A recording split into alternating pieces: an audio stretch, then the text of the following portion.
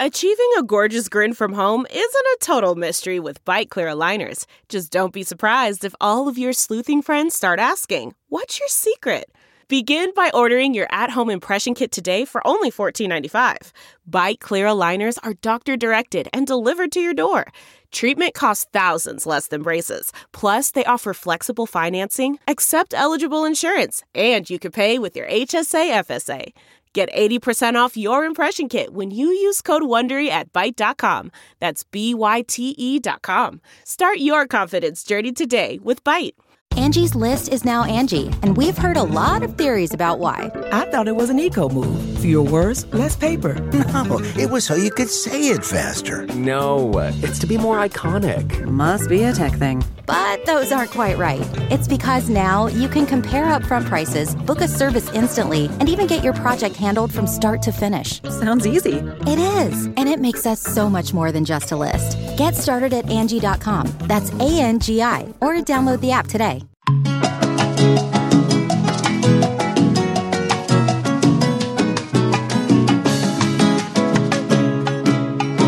Bring it in, baby. Welcome to this week's episode. Okay. Welcome to Coco Caliente. I like that. Do what you were about to do. Welcome to Coco Caliente. Oh, yeah, the shimmy and everything. I love it. Very Latino.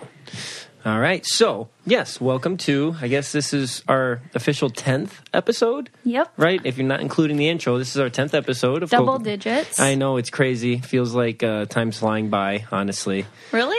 No. Just kidding.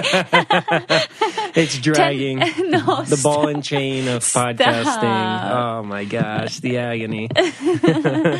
Oh, you're funny. Yeah, so anyway, as always, we want to start this episode right away into the reviews because, like always, we really appreciate you guys, and your feedback and positive vibes really keeps us going. So True. I'm going to let Nicole take it away. Okay, so this one is by M. Heath, 7. Wholesome and hilarious, the perfect combination. Hey. I love listening to this podcast. They are so well spoken together without trying to put off the image of perfection. Yep. Super real and relatable with an addition of a little spice. That's you. The caliente. I drive a lot, so I listen to a ton of pods, and this one is quickly becoming my favorite. Oh, that's awesome. Well, thank you. We're really happy. It's a good one. Yeah, we're definitely not perfect, nor do we try to pretend to be. No. So, as per Nicole's peeing her pants, that's just one of many instances where we're not perfect. And right now, Victor has his shirt off because I turned up the heat. Oh my gosh. Hot. In the podcasting room, it was cold. I admitted that, but I was like, well, just put a sweater on. And she's like, she insisted on turning on the heater. And then now it's really hot in here. That's true. It's too hot. And the thing is, we have hot water heat. So it's like we have pipes that run through the house along the edge of the floor.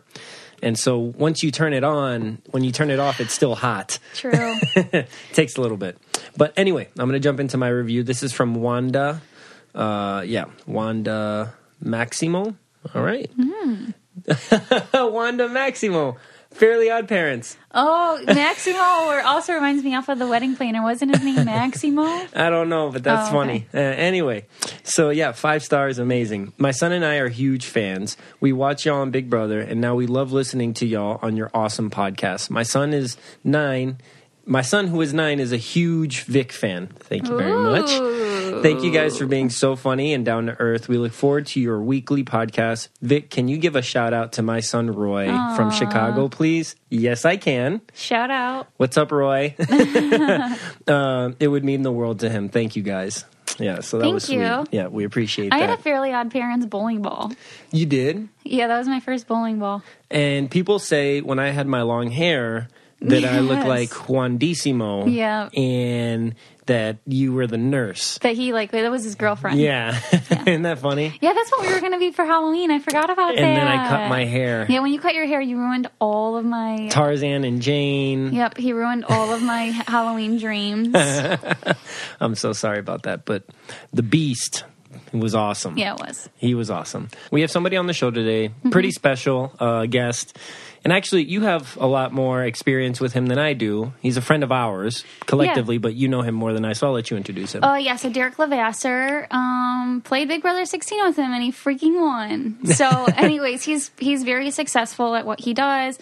Former police officer, I'll let him get into all of that. He has a true crime show. But yeah, super good friend. We stayed in touch since Big Brother 16. Yeah, he was there for the proposal as well. And, I mean, he's going to be in our lives for a long time, so. For sure. Great guy. So here's Derrick. We know you because of Big Brother, but our listeners might not know you. So if you can give us just a little background on yourself, like what you do. Yeah, so I've been a cop since I was a cop. I was a cop at 20 years old, one of the youngest in Rhode Island. Oh, wow. I was in law enforcement for 13 years before I retired in 2017.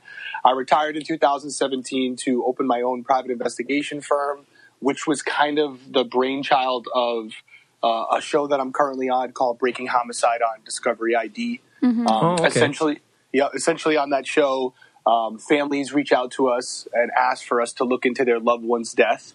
And we get about anywhere 1,000, 2,000 submissions, and we can only usually pick 6 to 8. But based on the 6 or 8 that we pick, we travel to their hometown, and I do what I would do on any investigation that I was hired for, and use the resources that are available to me, work with police if I can. And essentially, are we going to solve it in 5 days? Probably not.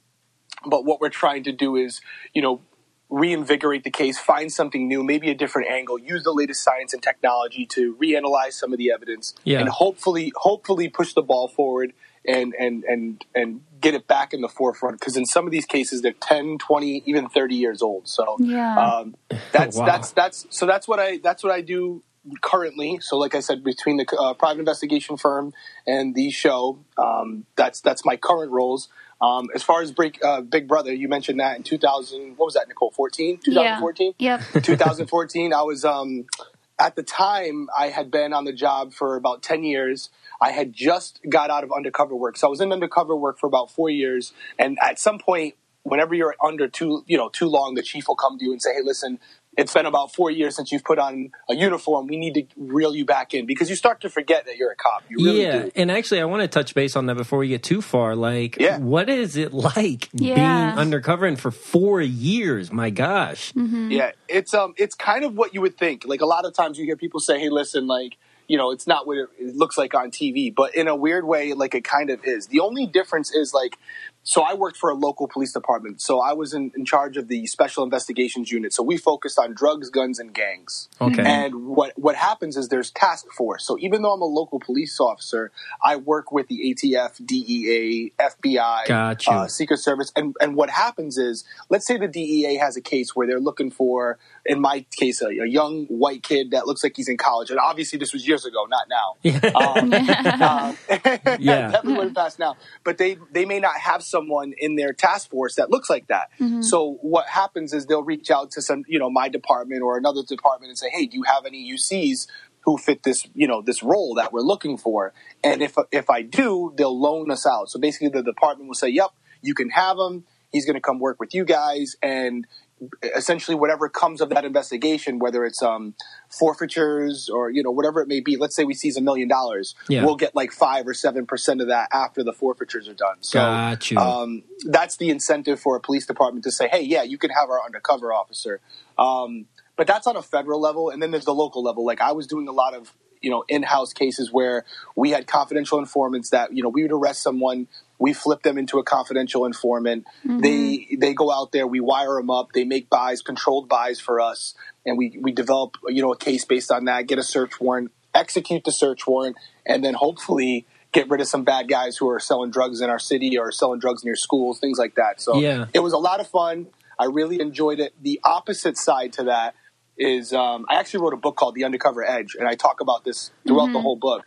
The other issue with undercover work is once you have a family. So I initially started when I was single, and I was kind of on my own, and then I was dating my girlfriend, now wife Jana, And what happens is you start to arrest a lot of bad people, and you become very close with these guys, so they take it personal. Yeah. And what happened to me was I started having hits put out on me, and one of the worst hits I had put on me, I was coming into work, and my chief calls me in, and he says, "Listen, we got to talk to you." And what had happened was there was an individual in prison who was developing a plan to kill me. And what he was doing, he was talking about it with his cellmate. And fortunately for me, his cellmate was an informant of mine, and he got a letter out to my department through the correctional officers. But essentially what they had planned to do was there was a couple guys on the outside. They had bought the guns. They had them in a bag in a river near my house, and they were planning on shooting up my house when I came outside. Oh, my gosh. Yeah, the issue I had with that, and it's so funny how this works, but the issue that I had with it wasn't what they were going to kill me, because that's kind of like part of the game. Mm-hmm. It was that I had I had a young daughter at the time. It was before, and I took offense to that, because there's this unwritten rule in like our world where it's like you mess with the guy, but you don't mess with the family. Yeah, they're bystanders in the whole thing. It's so funny to say that there's standards in that world, but there are. Mm-hmm. And there's certain things you don't violate. And like I had a wife and I had a daughter in the house, and they were going to, take us all out. And I didn't like that. So I had to actually relocate to a new location for multiple weeks. That individual got out of prison. And I don't mind saying this because I wrote it in the book, but I didn't press charges against him because I would have had to divulge my informant, and that informant saved my life. Gotcha. So I didn't do that, but I will tell you, and I have to be vague with this, I did see this individual who had set up the hit a few months later while I was off duty. No way. And it was in a parking lot. It was in a parking lot. Well, I approached him, and we'll just say, Victor might understand where I'm going with this, but let's just say him and I, we had a conversation. And we worked things out like gentlemen. I'll just say that. And there were no arrests made. Whatever happened that day happened that day. But we came to an understanding. Just him and I, men, in the back of a parking lot, and we worked out our differences. We'll say that. But it was a mutual thing. It wasn't like it was a mutual thing, and he actually admitted that he didn't know I had a kid, and then I said, well, it's just not going to fly with just words. And we worked it out. We came to an understanding, and we went our separate ways. But, crazy world. Crazy world. You know what I want to start doing again, baby? What? I want to start doing HelloFresh again. Yeah, that was really easy on us. Because I don't eat meat and you eat meat. Yeah. And so it was super easy because I got the vegetarian option. And I got the normal classic. Yeah. But, okay, so for people that don't know what HelloFresh is, it's basically they send you a box in the mail. And it's meals. It has everything you need. It's already portioned out, has all the ingredients. Yeah. It tells you step by step how to make it. Max time that it'll take you is like half an hour. And the cool thing is, too, is like when I'm going to the grocery store and I'm trying to get a meal for Victor and I, not only do we eat super differently, but it's also really hard to gauge how much product I need for like produce, even for 2 meals or 1 meal for just 1 or 2 people. Yeah, or even like changing it up. Right, because it's like, okay, let's eat the same thing all week, so I can just like... It's easier. It's easy. So this is, you love the variety. Oh, I had, when you were cooking me my dinner, and then I had it for lunch the next day, it was perfect. Awesome, and it was amazing. It felt like we were at a restaurant. Yeah, and it was easier on me, too. Yeah, so you guys should definitely try it out, and for our listeners exclusively, for $60 off, so that's $20 off your first 3 boxes, go to HelloFresh.com/Coco60 and enter code Coco60. So again, for that $60 off, which is $20 off your first 3 boxes, go to HelloFresh.com/Coco60 and enter code Coco60. So like what you were saying, like once you get into that, and like for 4 years, you know what I mean? Like how do you... Like when you're in a situation, like I imagine you had to do some things that weren't necessarily legal to be in that world, right? Yep. Just to be absolutely. part of that world. So I don't want to get too much out of you that you're not allowed to say, but is there stuff that you can say, like being in a certain situation, or like what was the craziest thing that you felt like you had to do to like not blow your cover? Mm-hmm. Yeah, no, drugs in the drug game, like people think, oh, if I can get this undercover cop to use drugs, then he can't. Like if you sit in front of someone, you say, hey, blow this line. I don't know how far you guys want me to go, but if there's drugs in the room and they say, hey, listen, we want to test you. You got to do this narcotic in order for us to trust you. they think that if I say yes and do it, then there's no way I could be a cop. Right. That's not true. Yeah. I have to disclose that information in an affidavit. But if I'm in a multi-million-dollar operation and someone asked me to try the product that I was buying or going to, sell, I would do it. I would do it. So I was definitely in situations where, for my own safety, because if you don't do it, you run the risk of them killing you. Yeah. So you do what you have to do in the moment, and people think like, oh, if you do it, then there's no way you could be a cop because it's inadmissible in court. That's not true. Even with prostitution stings, this happens a lot. Women will try and get you. Like I did a lot of operations where I would drive up in a car and solicit prostitutes for sex, right? And they thought that like if you initiated the conversation, then it wasn't admissible. Well, in reality, if they were the ones that brought up monetary value in exchange for a sexual favor, it's still fair. So there's like all these little things, but yeah, I definitely had to do some things that I'm not proud of that I've never done outside of work. But again, it was for a bigger cause. That's what my job was. And to Victor's point, like, after 4 years of it, you don't want to continuously do that, especially when you have a family. And that single life, it's a little bit easier. Before you have kids, it's a little easier. But, I reluctantly agreed to come out because I actually didn't. But you actually forget that you're a cop. I started to like, I would be stopped by police officers while I was undercover. And, they weren't like the worst, but I'd have cops that would like frisk me, and they frisk me pretty hard, if you know what I'm saying. Victor's probably been there. And, you give them a little lip and they do a little extra. And, I was saying in my head, like, are we allowed to swear on this podcast or no?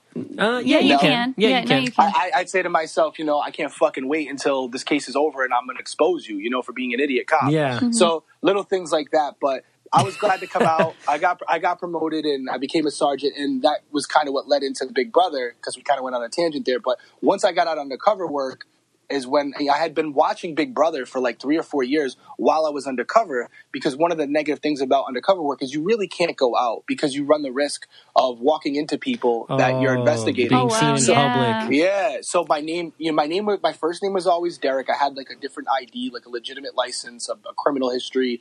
And Jana had to know that like if someone came up to me and it wasn't someone who was familiar to her, she'd either continue to walk away like she wasn't with me, or she would just play up or say as little as possible so I could get out of the situation. That's crazy. No way.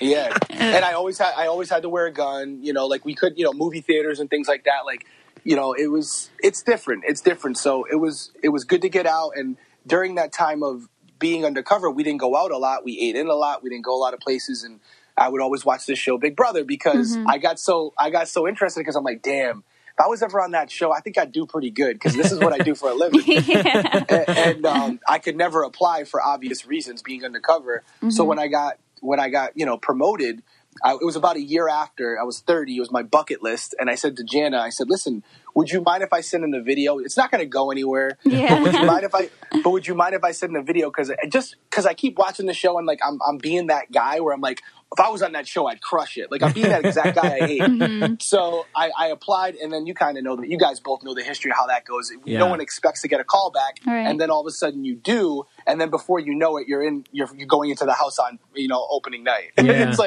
It's like what the hell just happened? Was that like easy? So when you got the call back and you went to finals and everything, was Jana like cool with you going on the show and everything, or was there a big discussion?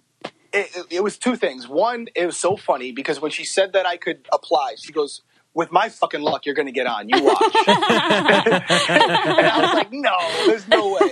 And then we both didn't think it was going to happen. And then as you go through the process, you start to realize from the responses you're getting, it's more and more likely. And then right before I left, I made the decision that I wanted to go. And Jana was like upset. She would never stop me, but she was upset that I was going to be leaving. We had a daughter. And she said, she just sat me down and said, I want to know why you're doing this. And I looked at her and I thought about it and I said, listen, if I go, I'm going to win. I promise. I'll win. Wow. I said, if I go, I'm going to win. She's like, you better. And I was like, I'll win. As a cop, we weren't rich by any means. You know what I mean? Yeah. Like we weren't rich. We weren't, weren't living the glamorous life and having a child and stuff, things get expensive. Mm-hmm. So by no means were we poor, but we were very, we're middle class. So $500,000 was an extreme amount of money, and it could change our lives. I didn't want to be on TV. I didn't care about anything afterwards. Right. I just wanted to go on, have fun playing a game that I thought would be cool, but most importantly, treat it as work. Like, try to really win, because if I went there and I didn't win, as a 30-year-old father, what did I really gain? Some social media followers? Like, that's nothing for me. Yeah. So it was win or bust, in my opinion, Yeah. Yeah, and it flourished into a whole lot more than you could ever imagine, your book and the show. Yeah. And isn't that weird how that works? Yeah. One decision. Yeah, not expecting it.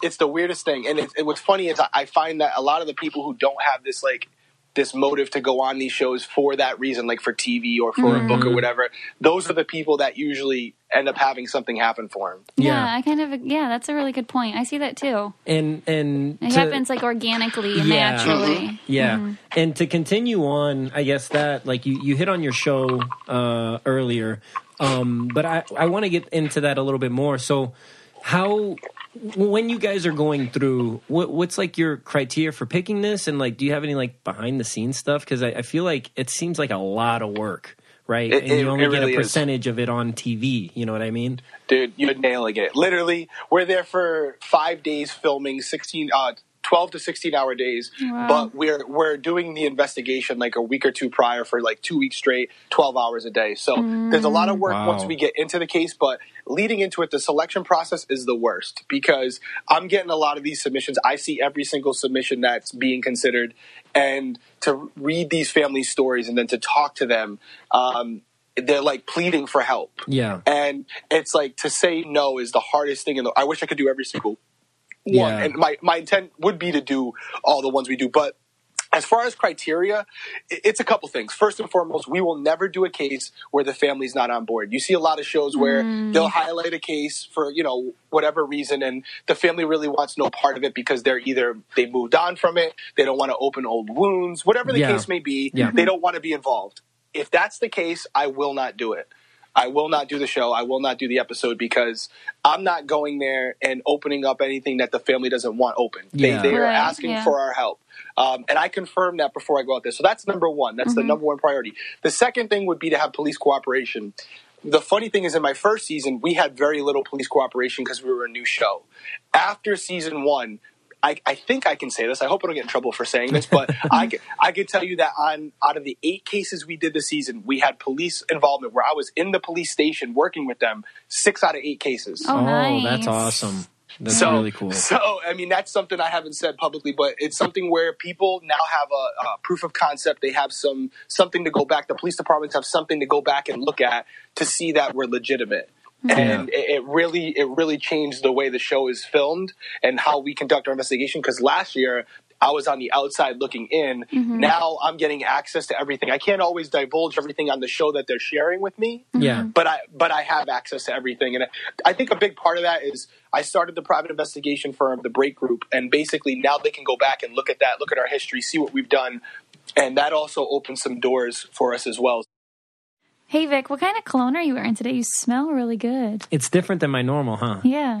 So it's that Dolce & Gabbana light blue. It's actually from that subscription thing that you have now. Scentbird. Yeah. I like changing it up. It's awesome. Yeah. So Scentbird is really cool for people who don't like to go into stores and smell all the different, perfumes and colognes. It can be super overwhelming. All at once is too much. Yeah, you can't really even tell what the one smells like that you're spraying on the paper thing. Yeah, and then if you think you like it and you're not sure, you have to spend $60 to $100 on it, and it's just ridiculous. Right, so this is why this is perfect, because you get to go online and you get to pick out 5 different perfumes or colognes that you think you will like, and they are sample-sized bottles, but there's 120 sprays, so it's 3 months worth. That's so you still get a lot of use out of it.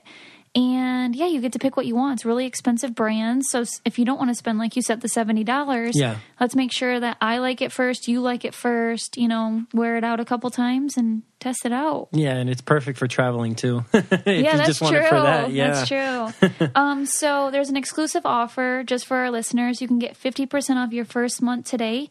And that's only $7.50 for your first time doing this. Oh, that's I mean, you can't beat that. So go to scentbird.com/Coco and use my code COCO for 50% off your first month.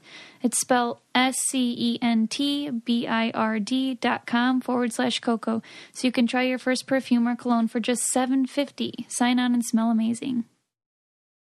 As far as the case itself, Victor, it's like, listen, I got to have something to work with. We're looking for evidentiary value, something that we can use the newest science and technology to reevaluate it. Okay. So if there was DNA evidence collected 10 years ago, right? Yeah. Well, the DNA analysis is evolving almost every year, where the sample size needed to get a DNA match 10 years ago is light years away from what it is now, right? Okay. You need half the amount. So I'll look at all that evidence and say, is there something here that we can do? Is there a certain expert that I have in my Rolodex that I can call on or fly them in? Yeah, I'm going old school. And I don't have a physical Rolodex, but yeah, my Rolodex in my head. Gotcha. And so is there somebody that I can actually call in my contact list? Let's see me get for the millennials. Someone in my contact list my iPhone that I can call and say, hey, listen, whether it's a forensic pathologist, a crime scene technician, a serologist who specifies in blood, whatever it may be, is there someone that I can bring in who can contribute something to this that maybe this police department can't afford? Like, we're bringing in some of the top experts in the world. Gotcha. And they're doing it under the Discovery ID budget. So, it's something where if I feel there's something there that I can do, then that's a feather in their cap as far as them moving up the list. And then it's also about witness testimony. How old is the case? If it's 30 years old, are people still alive? Do they remember what happened? Mm-hmm. All these little variables, I'll kind of make an assessment as to, is there something I can contribute, or am I just coming there giving this family a false hope? Yeah. And if I feel there's something that we can do, that we can help, that's the cases that I choose. And then there's the other side to it, which is the TV side to it, where, are these people local? Are they all still in the same community? Are we going to be able to film all of them? Are they willing to participate? All that comes into effect as well, but that's after I decide which ones I think we can contribute to. So they got to pass a few filters, but what it comes down to is we end up with probably 20 or 30 cases that fit that criteria. Mm-hmm. And we go with the ones that work for us logistically, as far as, I just filmed a case in Kauai. We had to take some time off in between because the case before that was in California. However, if it was a case that I did even prior to that, which is Jacksonville, we probably wouldn't have done it because it's too much travel with all the gear. Got you. So and all these variables play into it. A lot of it is above my pay grade. My only job is the investigation side to it. I am a producer on the show, but I only have that credit because I wanted to make sure that at the end of the day, I have oversight over what is being put in the shows, how it's being relayed, because I'm in still contact with all these families, and I would never want to do anything that's going to disrespect them in any way, shape, or form. So I always want that final say, like, hey, listen, I see the cuts before they air. I want to make sure they're at the level that they need to be for these families, because it's not just a TV show to them. Yeah, and it's funny you say that, because the producer thing, because thinking of it now, Nicole would go back on Big Brother, I think. I think so too. But I'd be skeptical because of that, right? Like now that we got this podcast, we're the ones getting the talent and we're producing the show, right? Mm-hmm. And so going on something like another reality show where you have no control does not seem as appealing to me anymore. Because we've seen what can be done. Exactly, because it's you rolling the dice. And so I know it's just interesting that you said that, because, that really does resonate, with us or anybody that has been on TV in some form. It's like, you don't know what you're going to get. You have no control. No, and the three of us have been very fortunate. Yeah. We've been very fortunate where we've been on one side of it, but we've all seen the other side of it, where, not to go into specific things, but Nicole can attest to something. There was something going on in our season between a married woman, I can just say it, Christine and Cody. Yeah. And to be honest with you, some of it was a little weird, but I personally didn't see it to the extent it was relayed on the show. See, I didn't watch it back to see how bad it was. I just saw the aftermath of everyone being so. Yeah, I didn't see it as bad in the house, and maybe I'm biased because I'm super close with Cody, but I, as a married man, I definitely saw some touching, but we all know everyone starts touching each other in that house. I was guilty of it. Victoria was rubbing my head too, but I didn't get that edit necessarily.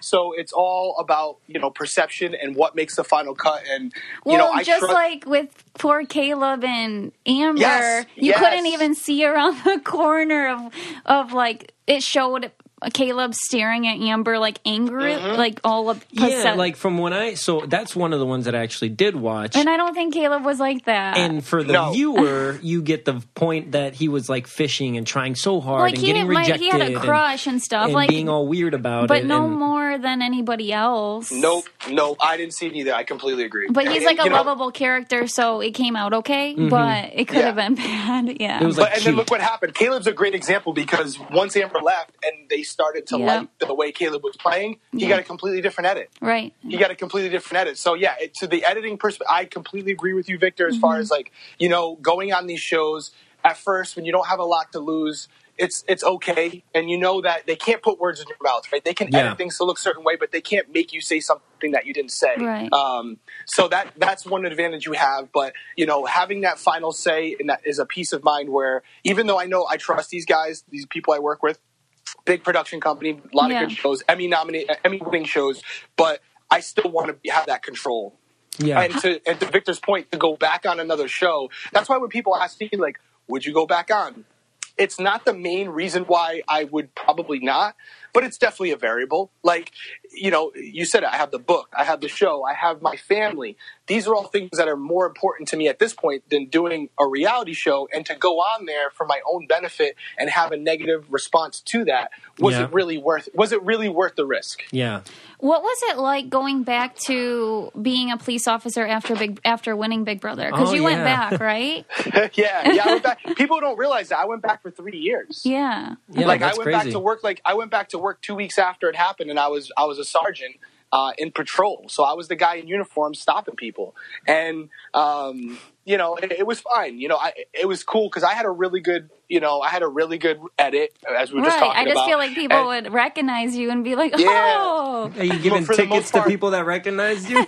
Well, here's the thing. The funny thing is I got in a little bit of trouble because I had to go to midnights for a while because basically people were coming to the station a lot. And the chief was getting aggravated with that. And as far as tickets, he didn't like that. And as far as the ticket thing, and I don't just say this, anyone who knows me from the town will know, the biggest thing that I got in trouble for is I wouldn't write tickets. Like, I'll make 1 million arrests because I wanted to get the bad guys, but I wasn't a believer in tickets unless it was like a DUI or something, because for me as a kid who grew up in the city where I worked, I was one of 4 and we had no money. Yeah. And I remember being in situations where my dad would be in the wrong or my mom would be in the wrong and they wouldn't have their seatbelt on or something. And this cop would come over and give them a ticket. And that cop didn't realize how much that $75 meant to our family. Yeah. Mm-hmm. Like, that's critical. That's critical. Yeah. And so I could, even if they were in the wrong, it was very difficult for me to write tickets. So we don't have quotas in law enforcement, but they do measure your productivity. And I would stop people, but unless it was a drug-related stop or, I'm looking for something bigger, I usually gave verbal warnings. So I always had the lowest numbers, and they would always come to me and say, hey, Derrick, we're assuming if we're stopping these cars legally, you have probable cause. Why aren't you issuing the tickets? And I would explain to them this exact reason I just explained to you. And they never really pushed too hard because legally they can't. They can't force me to give a ticket. Yeah. But that was my biggest MO. Everyone knew that on the job. Like, you have a bag of drugs on you, I'm no breaks. But if you have a traffic violation and you're not endangering someone else, I usually would let it go. But yeah, I think that's that level of empathy and understanding that it may just be like a $75 ticket to you, which you can afford. How do you know that family can afford it? You don't know you don't know the underlayings of that person's life right now and how much that $7,500 ticket affects them personally. So I try to stay away from tickets. Getting pulled over for me is scary enough without the ticket. Like, Nicole, everything's scary for you. I've gotten pulled over a couple times, but I just kind of get really teary-eyed, and I've never gotten a ticket. So. Oh my God, I think you were going to pass out. I'd be like, ma'am, you're all set. You can go. Just go. Sweaty pits. No, you're absolutely right. Yeah, I've read about that on several different things. Those income levels and how something like that does affect people. I mean, I read a story. This guy, he hadn't paid tickets on his car, and he was going that day to go pay those tickets finally, and then since he had tickets, he got a boot for not paying the tickets the day he was going to pay the, you know what I mean? Yep. And then he has a family that, and they're in lower income and they can't afford that. And now he has to get the boot off of the car. You know what I mean? And it's like a revolving door, and it's really sad to see it, especially when you can't afford it. You know what I mean? Right. So, and that's why people that have problems with law enforcement, I always say, well, join, because you can be the difference. You know, like at the end of the day, police officers do have a lot of discretion, and we can get into a really deep topic here, but, you know, society and its lack of trust for law enforcement right now, there is a way to change that. I truly believe that. It's going to take a lot of time, but it starts with the guys on the ground. And what I mean by the guys on the ground is the patrolmen, the people who are having interactions with the community every day, and training them better, enforcing, you know, the level of empathy that needs to be had. Not all officers are from the community in which they serve. Yeah. And that's also a problem, because if that officer lives and grew up in an affluent community, he may not understand, or she may not understand the effect not having that extra $100 can have on a family. Yeah. So it's important to reinvest in your guys and let them know to make sure they get out of their cars and talk to the people they're serving, so that they understand better the people that they're dealing with, because they may not necessarily be in the same situation that they're currently in. So that's something that I always tried to enforce when I was out there. I always enforce it with my guys. I'm very lucky in the sense that even now, you know, even after being on TV, nothing ever came out about me being a bad cop, because I always treated everyone with respect and dignity. And I grew up in the community where I work. So even though I made a lot of arrests, I put a lot of people in jail for a long time. Even those guys, unless it involved kids, you know, if it was something against a crime against a child, those guys didn't really like me, I'll be honest. I treated them pretty poorly. I'll say that. Always within the law, but they knew I didn't like them. We'll just say that. But anyone else, you know, even if you got arrested for drugs, I would make it very clear that it wasn't personal. It's a business. It's a game. And you got caught. And by doing that and still treating them like humans and not animals, they respected the fact that they got. Yeah. Right? They got caught. And that's the end of it. And we would have relationships afterwards. You know, these guys would get out. If there was a murder or something, I could go to them and say, hey, what do you know about this? And in a lot of cases, they would tell me. So it's all about building relationships and treating people fairly, even in bad situations, because what I realize is even sometimes good people make bad decisions. Yeah. So not everyone who commits a crime or commits a mistake is at the core a bad person. And you have to always treat people and give them the benefit of the doubt until they prove otherwise. Yep, that's what I try to do all the time. So that was great. We went on a little tangent there. That was awesome. Yeah, no, I'm just enjoying listening to this show. Yeah, it's good. It's good. So Nicole, you know, I envy you because why? You can read books. Yeah, I do. Like I just don't have the attention span to sit there and read page after page of a book, and it's just really? I didn't know that about you. Yeah, I like reading articles and like, you know, news articles and short excerpts and stuff like that. So I came across this app, and it's called Blinkist. Okay. And so Blinkist, basically what they do is they get nonfiction like books, and they'll condense them down into like 15-minute like readable or audible excerpts for you. It'll like summarize the whole book for you. Oh, wow. And I think it's freaking awesome because it's almost like reading a really good article in a magazine, you know, or online. And I don't have to spend, you know, the 200-300 pages, you know, to go through it. Yeah, so that's really cool. Yeah, it's really cool. And they have this book on there. So I'll do it like, instead of like scrolling through social media on my phone, I'll just pull up an article and I'll read a little bit. Or on my drive to work, I'll listen to a couple. Yeah. Then I can say, oh, you know, I read 4 books today. True. But it's true. And so, like, one of the ones that I want to start is, like, The 4-Hour Work Week by Tim Ferriss. Oh, okay. Yeah, I heard great things about that. Well, my boss told me about this one, actually, and she said it was great for her, and she's a very successful businesswoman, and so that's something that I want to try. So if you guys are like me, and you're not, like, so keen on reading a whole book, but you want to try this app that'll, you know, Blinkist, condense everything in 15 minutes for you. Right now, for a limited time, Blinkist has a special offer just for our audience. Go to Blinkist.com/Coco to start your free 7-day trial. That's Blinkist, spelled BLINKIST.com/Coco to start your 7-day free trial. Remember, Blinkist.com/Coco. So what we're going to do with you now, Derrick, is we're going to transition into our Spanish word of the day. Okay. Great. So I'm going to give... Estoy aprendiendo español poquito. He's learning a little bit of Spanish. Cool. Yeah. All right, so I'm going to say the word, and then you and Nicole can talk it out, try to figure out what it is. So the Spanish word of the day is mente. It's spelled M-E-N-T-E. A mentor? Mente. No. I just do what the word looks like. That sounds so familiar. Mente. Doesn't that mean brain or mind? Yes. Oh, it means mind. Yeah. Nice. Mind. Yes, there we go. Yep. Good job, Derrick. Could be a little... Well, again, the community I worked in, most of the population was Hispanic. So I tried, learning, cuál es su nombre, fecha de nacimiento, right. We had to know those things because in that moment you have to understand the general stuff because it could be a life or death situation. Yeah, you don't know who the person is. He can be a murderer. That's right.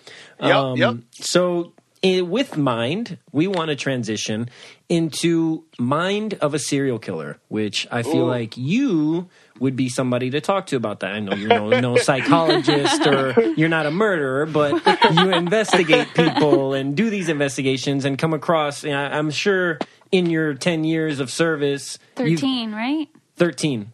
13 in law enforcement, and I'm at 15 now with private. Okay, so in your experience, I'm assuming you've come across serial killers or some murderers. Yeah. We did one last season. Exactly. And so are there any similarities? Like what is it like talking to these guys? Like I imagine, one, is it really freaking scary? Right, yeah, to talk to like they're just gonna reach over the table type thing, and I don't know. I just see the documentaries and movies, and that's about it. Yeah, tell us about that. So I have never personally interrogated a serial killer. Unfortunately, I would love that opportunity, but I definitely have seen a lot of research on it. I've watched a lot of tapes on serial killers. I've never personally interviewed one, thankfully, in that sense, But I did do a serial killer case last year in Honolulu. It was the Honolulu Strangler. And essentially, this individual was finding unsuspecting women who were looking for transportation. He would say, hey, I got a van, come with me. And then 4 or 5 days later, they would be found naked in a body of water. Oh, my gosh. And as far as the psychology behind, serial killers, I'm no forensic psychologist. But for me, there is a level of narcissism there, right? Mm-hmm. There's a level of they want to paint their own narrative. Like when serial killers are caught, in a lot of cases, they may be responsible for 10 murders, but they'll tell you they're responsible for 40. They're trying to, boost their own legacy, right? So there is a level of narcissism there. I just talked about this with Dr. Oz the other day. We were talking about the Zodiac Killer. Yeah, the Zodiac Killer. That's insane. Insane, but look at him. He actually, this individual, if it's a him, was writing these letters, these cryptograms or whatever you want to call them, to try and have a code that the police could try and crack. But again, why would you do that if you don't want to be caught? You're you're giving that's the ego, right? Yeah. That's saying, hey, not only did I commit these crimes, but I'm smarter than you, and I'm going to prove it. You've seen it with the Unabomber. The Unabomber was the guy who was basically, setting off these small bombs and locations, killing people, and they really had no clue who he was until he wrote this manifesto. And then they brought in people who were experts in handwriting and linguistics and all these things, and they were able to decipher it, and they tracked it back to an MIT professor. That's how they caught the Unabomber. So again, their egos get in their own way to an extent, but they're very dangerous people because they don't value life the same way we do, and in some cases, even though they're criminals, they're extremely intelligent. Yeah. And that's a dangerous combination because not all cops are geniuses. And we're dealing with people who, like I said, a former MIT professor. Yeah, this guy, he's the real deal. Yeah. And he has this, it's not necessarily he wants to kill people, like he doesn't like killing dead animals, but he wants to get a message out there. And that message may have something to do with society or the climate or whatever it may be. And they think this shock value is the only way to get that point across. So those people are extremely dangerous. And then you have someone like the Zodiac who was essentially just killing people to kill them.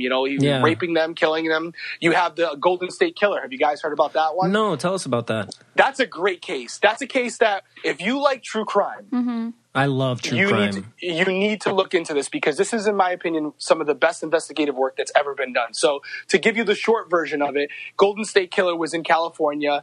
I believe, don't hold me to these numbers, he killed 12 people, but he raped many more women. There was, this guy was so verbose about what he would do. He would break into a home, tie the individuals up at knife point, and could be a husband and wife, rape the wife right in front of the husband. Oh my God. And then some of them survived, some of them he would kill them.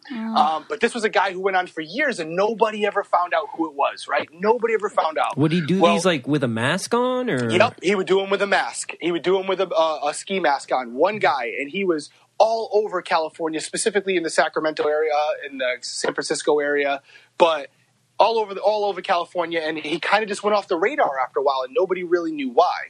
Well, fast forward to last year. This is like 30 years later. What they did was, this is so genius. They had DNA from some of these crime scenes. However, the person that committed the crime had never been arrested, so their DNA wasn't in the system. Coded. It wasn't in CODIS. So you can't identify the person if you don't have a sample to compare it to. So they had this DNA sample, and they're like, shit, we know that we got the guy's DNA, but we can't match it to anyone. So what they did was, you have all these genealogical databases now, right? Like 23andMe, Ancestry, Ancestry.com, right? It's a plug for Ancestry. Congratulations, shout out to you, right? So they made a profile. The investigators, the cold case investigators, made a profile. And they've sent in the suspect's DNA instead of their own.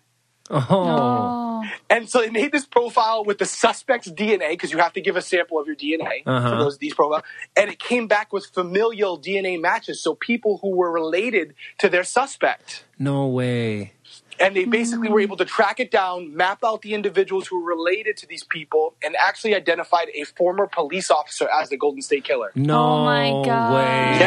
Yes, they got him. He's in jail. He's like 60 years old now. He's going through trial. Wow. And this is all because of their work. And when I heard that they put it into the database, I was like, that's fucking genius. No, I wouldn't even think to do that. You know what I mean? I know, and that's why I was like, damn, why didn't I think of that? Yeah. And now there's some restrictions where some of these databases, because, people are like, oh, well, I don't want to submit my DNA now because I could be, found out to be a serial killer. So they have put some restrictions on some of the websites, but there are still some that allow you to do it. And what a great tool. What a simple, sometimes the simplest answer is the right answer. Like, what a great practical approach. And it solved a case that has been haunting families for years. Like, a lot of the victims who are still alive, they didn't have that closure. And now they do. It's just a great story, great piece of investigative work. And there's so many examples. Like, I'm constantly learning, and things like this, like, by no means, just because I'm on TV doesn't make me the best investigator. It just makes me someone who wants to do better and wants to learn more. And I'm constantly evolving. I get to work with detectives throughout the country and, learn from them as well. And like I said, last year we worked on the Honolulu Strangler case. We solved that case. Oh, we solved you did? It. Yeah, unfortunately the guy's dead, but we actually were able to tell the family. We had the mayor of the city at the time confirm publicly that we were right. They just didn't have enough to charge him. And this was information that the family wasn't aware of. Yeah. So to have that closure for them was That's incredible. Big. That's huge. Yeah, it was incredible. One of the victims, we worked with her brother, and the victim's mother was kind of old, and she was losing her mental stability. And 2 weeks after we told them what had happened, the brother emailed me and said, Derrick, they're Hawaiian, very cultural people, very spiritual. He said, listen, I wanted to let you know that I told my mother what had happened and who did it. And within a week, she passed away. And I know that it was because she finally let go. Yeah, like, and felt closure. Yep, I want to thank you for that, because we didn't have that for the last 30 years. So that's why we do what we do right there, Wow, that's chilling. How did this show come about? It just came out of the blue. It's so funny. It's so funny. So Big Brother happens, and you guys can attest to this. Big Brother happens, and then right after Big Brother, you have like literally the day after, you have like those press release, right? You have like all this, you have to do your media obligations, all this stuff. And Sean, who you guys both know, said to me, hey, there's this agent, they want to speak with you. Do you want to do it? And I said, nah, I'm good. And they said, no, you should probably do it. He's, on the bigger size, Harry Gold. You should do it. And I said, okay, I'll call him. Mm-hmm. Call him. He says, listen, I didn't really watch Big Brother. My daughter did. She's a huge fan of yours, but I'd like to work with you down the road. And I said, I'm not interested in doing reality TV or acting. It's just not my thing. I'm flying home. He said, no, that's not what I want to do. I wanted you to work in true crime. So I said, well, I'll meet up with you. I lied. I didn't. I went home. he calls me when I'm home. He says, listen, I want to fly you out. I have some opportunities for you. Mm-hmm. I fly out there. I realize the guy's legitimate. We start to go around to different networks. And this idea for a show to reinvestigate the O.J. Simpson case comes up. Yeah. And it was basically a guy who believed that O.J. didn't do it and that his son did. And they were looking for 2 people to come on independently and evaluate his work. So we did that show. It was 6 episodes. It was a series. We were fortunate enough where it was one of the highest rated shows they've ever had. That's awesome. I don't know if that was us or OJ, but it was highly rated. So from that, they basically said, well, we want you to do what you just did there, but for families who aren't famous, who don't have the notoriety that they have, but to still deserve justice. Yeah. And so we did that. It came, the Breaking Homicide show evolved from that and loved it. We did 1 season last year. It was me and this Dr. Chris Mohandi, good friend of mine, good colleague. This year, however, I'm by myself. Oh, I was wondering if it was the same. You were with the same guy or not? No, I'm by myself. And it's some families. Yeah, and Chris and I are still extremely close. He has some. He works on some other shows as far as how we have a psychiatrist for Big Brother. Mm-hmm. He does that for a lot of shows. He has a son in California, so he didn't like being on the road. Got you. They had talked about getting me someone else, and then they decided that they wanted me to do it alone and see if I could carry the weight. And we actually did more. It went really well. Good. It really did. I'm super excited about the season. There's some amazing cases. We really made some great strides. I'm hoping we have a couple arrests, and we'll see how it goes, but we just finished filming. We're doing post-production now. The show airs in June, and I'm extremely excited about it. Last year, we did 6 cases. They were 2 hours each. Mm-hmm. This year, to get more cases done, because there's so many people that ask, we did 8 cases, 1 hour each. Okay, that's all. And so how does it feel now because that's your job, that you're a TV person, right? Yeah, I know, it's weird. But doing what you love. Yeah, but doing what you love, right? You're not just best of both worlds. Being drama, right. Right, that's the key right there, isn't it? Right, like the people who do the best in those types of roles are people who are just doing what they would do every day anyways. Yeah. Like your so if there was no TV camera there, I would still be doing a lot of these cases with my firm. The only difference is I wouldn't probably be doing cases to this caliber, because in a lot of situations, police departments won't allow private investigators to come in from the outside because I think some of it's an ego thing, and then some of it is that not all investigators are created equal, and how do you evaluate them if they don't have any history? But I think being former law enforcement really helps. Mm-hmm. So it works out. And it has opened some doors. I love the show. I'll do the show as long as I can, as long as they allow me to. Mm-hmm. To be honest with you, the book is probably the bigger accomplishment for me. I never thought I would write a book. I spent 2 years writing it, and it's probably one of my proudest things. I wrote it for my kids, and my wife to just say, hey, listen, I never was the smartest guy in school, but if you take your time and you put your mind to it, you can accomplish great things. And it was kind of my way to decompress and get the first chapter of my life off on the books and move on with the second half. And it was I read it. It was really good. And that is probably a huge sitting down and writing that much. And I cannot even.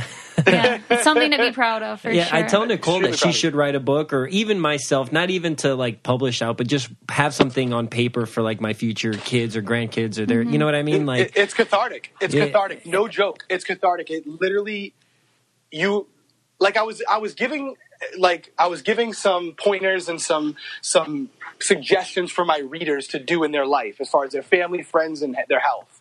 And what I realized is I wasn't even doing some of those things, even though I knew they were right. Yeah. So it's like a reality check. It's like, shit, you're saying this, spend more time with your family, do these certain things, prioritize. And there are situations where you're not even doing it. Mm-hmm. Yeah. You find yourself not doing it, and you're the one giving the advice. Yes. So what you do is you say, okay, this is good. I need to reevaluate how I conduct myself. And honestly, Big Brother, the book, these moments where you get to reflect because you have nothing but time, it does change the course. You get off track a little bit, and taking a second to check yourself while you're writing this, because I'm editing this book and looking at it and reading what I wrote and realizing that's the right thing to do, but am I practicing what I preach? Mm-hmm. Yeah. And in some cases I was, and in some cases I wasn't. And that's why, yeah, the book was great. The response was even better. I did a book tour for it. I've heard so many, we just passed 10,000 sold books, which is not by any means, a New York Times bestseller, but for someone like me who was on Big Brother, and then, that was a great accomplishment. Yeah. Even if I sold 100 books, right, I would have been happy. So it's been great. It's really probably one of my proudest moments. Like I went back to school. I got my degrees. I got a master's and all that. That pales in comparison to like being a published author. Like I love that about what I was able to do, and that's honestly one of the proudest things I've ever done. Yeah, that's awesome. That is really cool, and I envy people that like keep journals. Because I know people that have them since they were like a kid. Right, I buy them, but I don't use them. And they can pull it out and see, September 15th, 19, whatever. And it's like, oh crap, that's really, really neat. So yeah, you guys should write one. You should try to do one together. I'll tell you, man, those literally, the editing process is extremely stressful because you have someone, if you're published, you have a publisher that's editing your book after you write it. So you put your heart into this book, and then they destroying it. They fucking destroy it, and you're like, wow, like I suck. And so I'll tell you, like, if you guys try, I mean, there's always something there. You just have to find your niche, what you want to do. But what an amazing experience. And like, again, to put it in words, like a TV show, it's great. They're just filming you in your element. But I was really conscientious about what I wrote, how I wrote it, what I was trying to convey. And when someone comes up to you and they're like, I got it, and they tell you what they thought you were trying to say, and it's right, it's the best feeling in the world. How long did it take you to write the book? The whole process, because you write like a pitch, like a proposal, and then you go through you actually write the book. Probably about a year and a half, but 2 years in total. And I was writing every night. It depends on the type of book you want to write, but my book's over 200 pages, almost 300 pages. So my book, it took a lot, and it was a lot of research because I'm talking about how you can take undercover techniques, how you can take a business background and combine the two to interact and communicate with people on a daily basis better, right? And so I didn't talk a lot about Big Brother in there. I gave a couple examples, but for the most part, I was basically showing people how to play the life of Big Brother, right? Like, how you interact with people on a daily basis. Even you guys on your podcast, how do you elicit specific responses to the questions you ask and how you pose them? All of that matters. It almost matters more than the degree you have. Being able to communicate with people in law enforcement could be a life or death situation. Oh, yeah. So being able to communicate with people on that level and translating it into practical situations in business and in just social encounters is extremely helpful. It's extremely helpful. And so I really felt like I had something to say that hadn't been said in that way yet. And that's why I decided to do it. And I was really happy with the overall product. That's awesome. Well, that's awesome, man. We're really happy for you. Really looking forward, to your show, the next season coming out. Yep, June. It'll be the beginning of June. Cool. I can't say the date yet, but it's coming. And so, one last thing. I think we had a Weird or Normal, but I think you kind of answered it. So go ahead. We do this segment. It's called Weird or Normal, and we'll say something that either Nicole does or I do. But in this case, it's a criminal. What a criminal does. So what a criminal does that, we might think is weird, but is actually normal. And for this one, it was, Nicole, do you remember? It was, so when the criminal, like they do their crime, but they like to stay around the crime scene. Or like the crime itself, the investigation. Be inside, stay nearby and be in the know. Right. So you see that, is that more common than not? I think it's more common with like you would say, like a serial killer or a serial arsonist, someone who basically the gratification for them is admiring their work. So we see it a lot with one of the investigative tools that we use. If you have an arson and the house goes up in flames, one thing that we'll do as investigators when we show up is grab the names and date of births of everybody who's watching the scene. Because we want to have a record of everybody who was there when the house was burning up. Now that may come out to be nothing. Right. However, if we find that there's a name, that keeps popping up, and we go back and look at the list of people that were standing around that night, what are the chances that they, that all connects? So, you an arsenic situation, you have killers sometimes who will take mementos from the victim, the body or whatever. So yeah, there is some sadistic level of these people are sick in the head. And they obviously are to do these things to people and to think it's okay and to get gratification out of it. But yeah, you will find situations where the reward for them is seeing the fallout, seeing police officers and firefighters running into a burning building, seeing people hurt. That's the gratification for them. They want the most destruction possible. So it's very weird. It's not something a normal person would do, but in the first place, a normal person wouldn't set a house on fire. True. So yeah, they do things that, but again, we're fortunate that they do things like that because that's how they end up getting caught. Yes, exactly. Yeah. All right, cool. And I think we did have questions, but I think you literally covered every single one except for Randy wants to know if Big Brother had an all-star, would you do it? Oh my God. I'd only do it if Nicole and Victor do it. No, I mean, listen, we honestly covered it. There's a million things. Yeah. There's a million things we could talk about for reasons not wanting to. For me, the biggest reason is my daughters are 6 and 3 now. Yeah. They get upset when I leave for 5 days to go film an episode. It's traumatic for them. And as much as people are like, oh, you just don't want to do it because you'll get voted out. Listen, here's the deal. If I didn't have kids and I didn't have obligations here, if Big Brother wanted to pay me a bunch of money and go in there and get voted out first, it'd be the quickest money I've ever made in my life. Yeah, that's true. Yeah. I really genuinely do not care about the BB legacy. I love Big Brother, but I don't care about it. It's a game show, and it was fun. It was a great time. I respect the game. I always go back, and as you do, Nicole, as you do, Victor, like, you just got engaged in the house. That's a fraternity that we'll always be part of, and I love it. And I had such a great first season. Nicole, you've talked about this numerous times. I've heard your podcast. We've spoken, personally. Yeah. Your second experience, even though you won, was completely different from the first one. True. Yeah. And I don't want to put words in your mouth, but is it safe to say it kind of changed your opinion a little bit on the game, even though you won? It's just a completely different feeling about it. Right. You had 16 was so great, and that's the season you won. That. I don't blame you for not. Did we not have a blast? Like, it was not even work at all. We had so much because fun. You were controlling everything. I still had fun, and I had no idea what was going on. So I think it was fun for the people being controlled and controlling. So. It was such a great experience. Like, I value every moment of that, even the lows where things didn't go my way. And it's I know we were playing a game. I know it was for money, but we all kind of like... had so much fun. I wouldn't want to change that. It was a carefree summer. Like, honestly. It really was. And I feel like for you, even though you won and you did so well, it wasn't like too exhausting for you to where on 18 it was maybe it was exhausting. I don't know. But it was. No, you worked in season 18 18 for sure. was like exhausting to where it wasn't fun even when things were going my way. You know? Right. No, it's a lot of work. And I mean, I will say this. It was a lot of work for me, but it's almost like a job you love. If you love the job you're doing, even when it's a lot of work, it doesn't feel like work. Yeah. And so I had such a great occasion. Would I come back?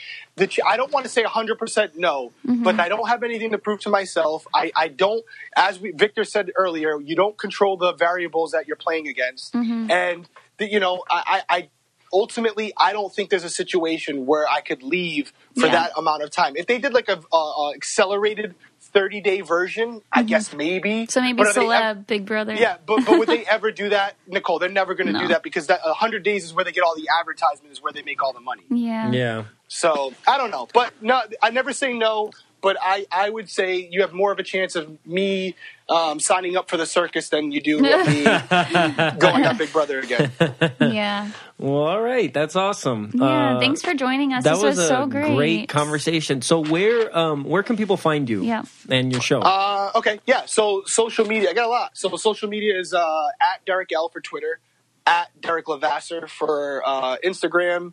You can go to officialderrick.com. That's usually updated with all the stuff coming up. And also, if for some reason you want to find more about investigative stuff, you can go to thebreakgroup.com.